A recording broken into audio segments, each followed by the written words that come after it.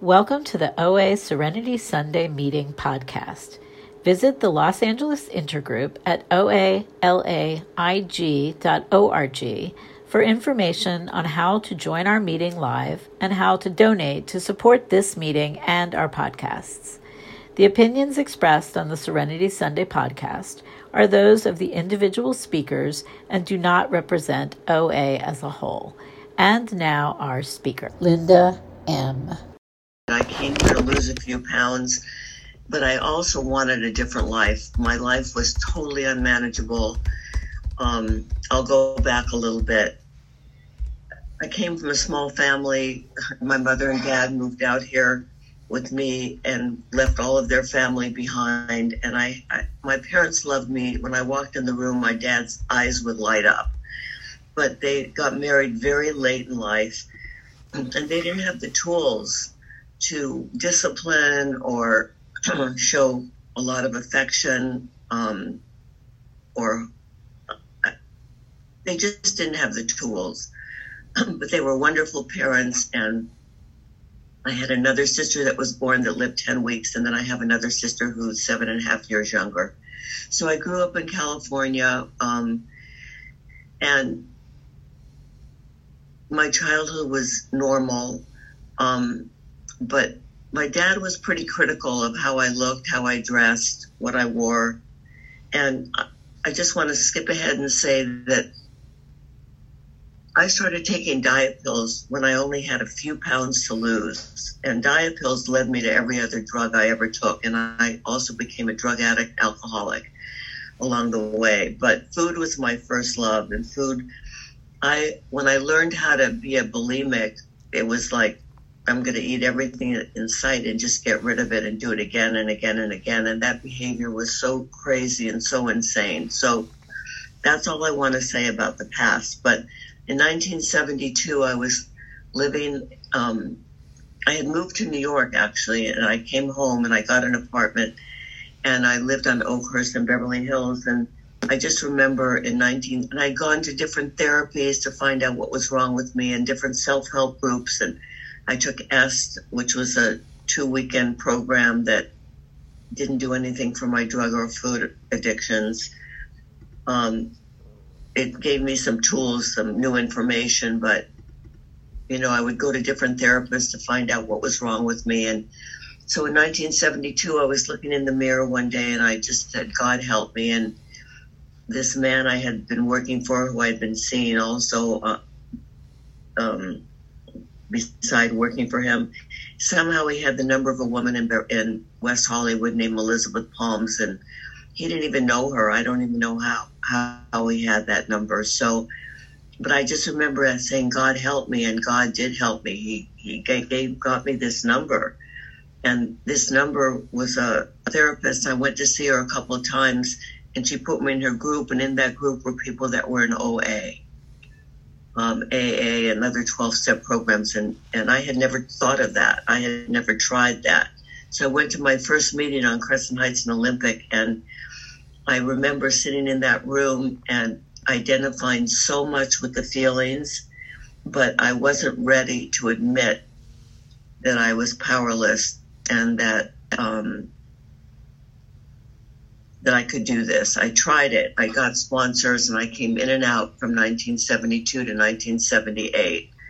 And during that time, I tried AA too, in and out. And I got different sponsors, and I tried OA, I tried AA, but I just wasn't ready to admit that I was bodily and mentally different than my fellows. I wasn't ready to admit that I was constitutionally incapable. Well, I thought I was constitutionally incapable because I had come in and out for so long.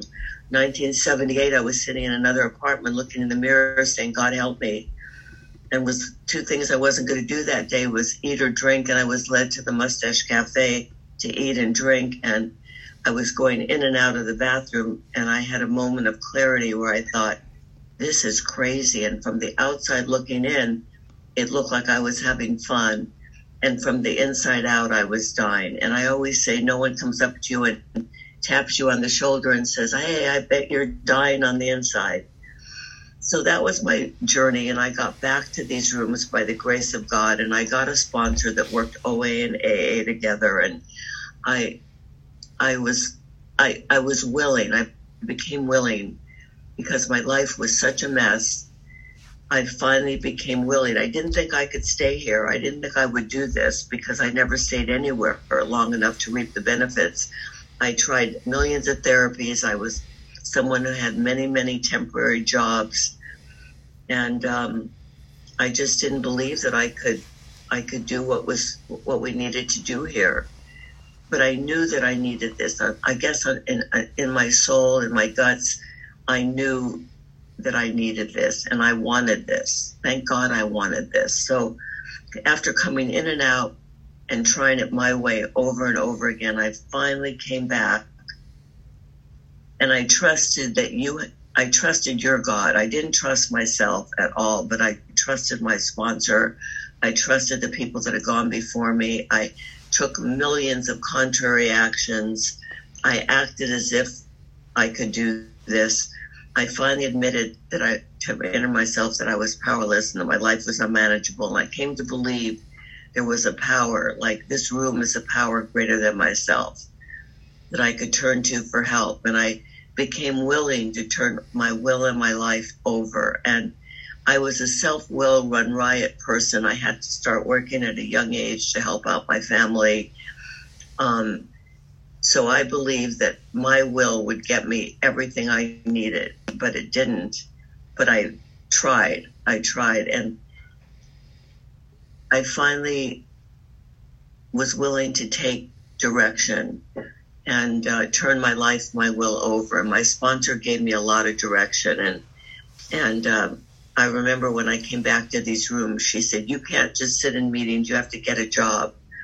And so I got a job. Today, if she said that, I don't know if I could ever find a job, but I got a job, and I supported myself, and I always supported myself. And the fourth step says we're as sick as our secrets, and I told my secrets to somebody, and I still do that. In the fifth step, in the sixth and seventh are defects of character, and I still work on those on a regular basis and ask God to remove them and to show me a better way. And the eighth and ninth step was making amends, and my parents got to see me be a living amends. I got to be a living amends to my dad before he passed, and to my mom. My mom lived 2 weeks short of 100, and she got to see me be okay for quite a while. And that's all they really wanted, was for me to be okay. When one of my biggest fears was when my parents would pass, since we had no family out here, how would I get through that? I went to a meeting, I raised my hand. I learned how to live my life out loud in these rooms. I learned how to ask for help. And you guys were the pallbearers at my dad's funeral and at my mom's funeral. You guys were the ones that showed up and supported me, and you have through every single situation that I've had to go through, the good and the bad. I've had to go through robberies in my business. I've had to get married and divorced. I had a big legal situation that was unbearable practically, but I came to the rooms and I talked about it, and people wrote letters for me, and I went to Tampa to deal with it. I knew nobody there, and I went to a meeting. I raised my hand. I don't know anybody. Someone drove me to the courthouse, drove me back, because I learned how to live my life out loud in these rooms. And the 10th step, when I'm wrong, I promptly admit it. Sometimes I admit it too fast just to get it over with, but mostly today I get in touch with those feelings, and I get in touch with my part, and I ask God to help me do it a different way, and I make amends when amends need to be made. I used to make amends immediately just to get it over with, but now I've learned how to sit with it, even though that's hard for me, and to look at my part, because I always have a part. Ever since day one, I've gotten on my knees and say, "Dear God, please keep me clean and sober and abstinent." Every night I thank God. And today I just also add, keep me safe, self-supporting, and and healthy. And same for my family and friends. And that's my prayer. And I need to get more into meditation. And the 12 steps says we carry the message and we practice these principles in all of our affairs. 10 minutes, Linda. Thank you. And I'm just grateful for this way of life because, you know, I'm one of those people who wanted it. You know, it's not for people who just need it. If it was, the rooms would have many more people in it. It's for people, in my opinion, that want this. And I wanted this. I wanted to change. I wanted values in my life. When I got here, my values were out the window. I didn't even know what my values were. I couldn't look in that mirror and see that girl looking back at me. I didn't like her. I didn't like her because of all the actions I used to take that were hurting me. You know, going to dry wells for friendship, picking men that were unavailable. I remember going to some of the most exciting parties that anyone would want to be at with interesting people. And where would you find me? By the buffet and by the bar. And that took over my life until I got to these rooms. Being a bulimic was not a good thing, and I couldn't stop. And I remember when I picked my sponsor, she didn't want to sponsor me. I asked a few people to sponsor me, and they were all busy. And I said, all the winners are busy around here. And so she decided, okay, call me. But the first thing she said to me was, you can never be a bulimic again. It's sick behavior and it's done. And I truly believe that God speaks through people, and God spoke through her to me, and I could hear that, and I never did it again. By the grace of God, I celebrated 43 years, September 30th, in both programs. And that's only because of working these steps, having a sponsor, going to meetings, starting meetings, using the tools. I mean, to me, it's a package deal, and I wanted this package. I wanted to be able to look in that mirror and like that person looking back at me. In 1986, I always share this, but I'll share it for people who haven't heard it. In 1986, I had gotten sober and abstinent in 78. In 1986, a guy had called me to come to work for him at 20th Century Fox. I knew him socially, and so I went to work for him, and he was a screamer and a yeller, and it was not pleasant. So I went to see Chuck C. Chuck C. lived in Laguna. His house overlooked the ocean, and he would say if the ocean was Scotch, there would never be enough. And for me, there was never enough drugs, never enough food, never enough attention, never enough of anything. In fact, I used to like buffets. I don't like them that much anymore, hardly at all. And I used to think if I wasn't right the first one in line, by the time it got to me, there wouldn't be enough food. There always was enough food, but that was my thinking. Anyway, I went to see him about work, and I said, I'm working for this screamer and yeller, and he said, you go to work for fun and for free. And I said, well, I go to work for a paycheck. And he said, well, you go to work to be of service, to be a worker among workers, to do a good job. And so I started praying when I left there, and it didn't take long. I don't know how many weeks, it wasn't that long. I started praying, dear God, I wish I could find a job. I always had a lot of good jobs. I had fun jobs. I worked on the Elvis Comeback special, and I worked for a man that produced the Academy Awards, and I got to meet tons of interesting people, but I was never a worker. Like I was a glorified secretary, which they don't offer those jobs anymore. But in those days, I could answer the phone and do a few things, and nothing major. And I got those jobs, for a while. But anyway, I started praying, dear God, I wish I could have a job self-supporting. I've always been self-supporting, but I wanted to be more self-supporting. Like what I do, be of service. And I went out to buy tennis shoes on my lunch hour one day and ran into a guy on the escalator at the mall on Pico and Overland. It's not there anymore. And he said, you should call my wife. And so a couple of days later, I called her, and she bought some accessories, nothing fabulous, but something that was okay at the time. She said, take some stuff to work and I won't cash your check.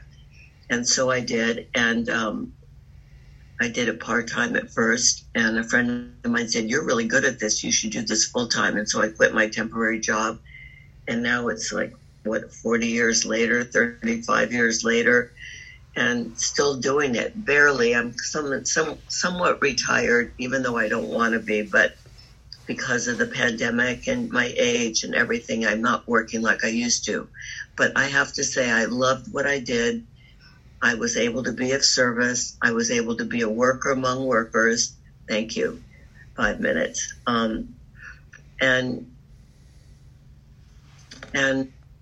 only because I remember being scared about going out to see people or making cold calls, and you guys just encouraged me all along the way. I remember when I was robbed the first time, and everything was taken out of my trunk, and I went to a meeting, and I said, I don't feel like working because you work hard and then everything's taken away. And they said, just make 3 calls a day and go about your business. And so I started making 3 calls a day, and 3 calls led to 10 calls, and they always paid off. They always paid off. And, all I want to say is, I'm back in the book and I'm back in the steps because my sponsor is very much into the book and into the steps. And that's where the recovery lies. I mean, I have to say I was one of those people that used to think it was the food plan that was going to make the difference. So I went to Gray Sheet, I went to FA, and I went to HOW. I went to all the food programs because the food plan was the answer. And I finally came back full circle, thank God. Came back to OA, got a sponsor that was in the middle of the herd, that sponsored people, went to tons of meetings, was into the book and more into the book now than ever before, and has pushed me along the way to get more involved in the book and the steps and being of service. And thank God, because we come here and we get a life back. And then a lot of people, in my opinion, can slip away, including me, because things are good and a far cry from the way they used to be. But I don't want to forget what it used to be like and what I used to be like before these rooms and before the program. And I want to give back to the people that are coming in that need the help, or people that go in and out.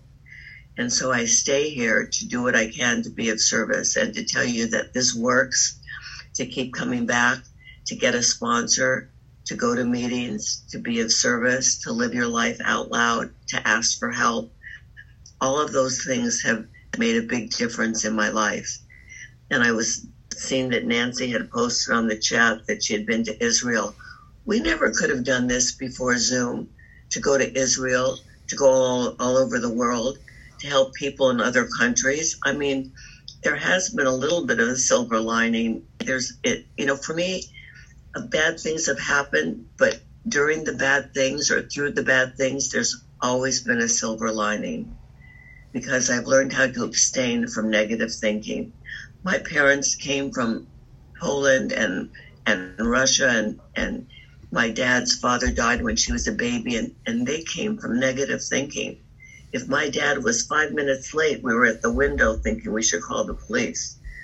And when I got here, you told me I could abstain from negative thinking. I could take contrary actions. I could act as if I could use your God when my God wasn't there. And so I've done that. And as a result, it's 43 years later, I can look in that mirror. I can like that girl looking back at me.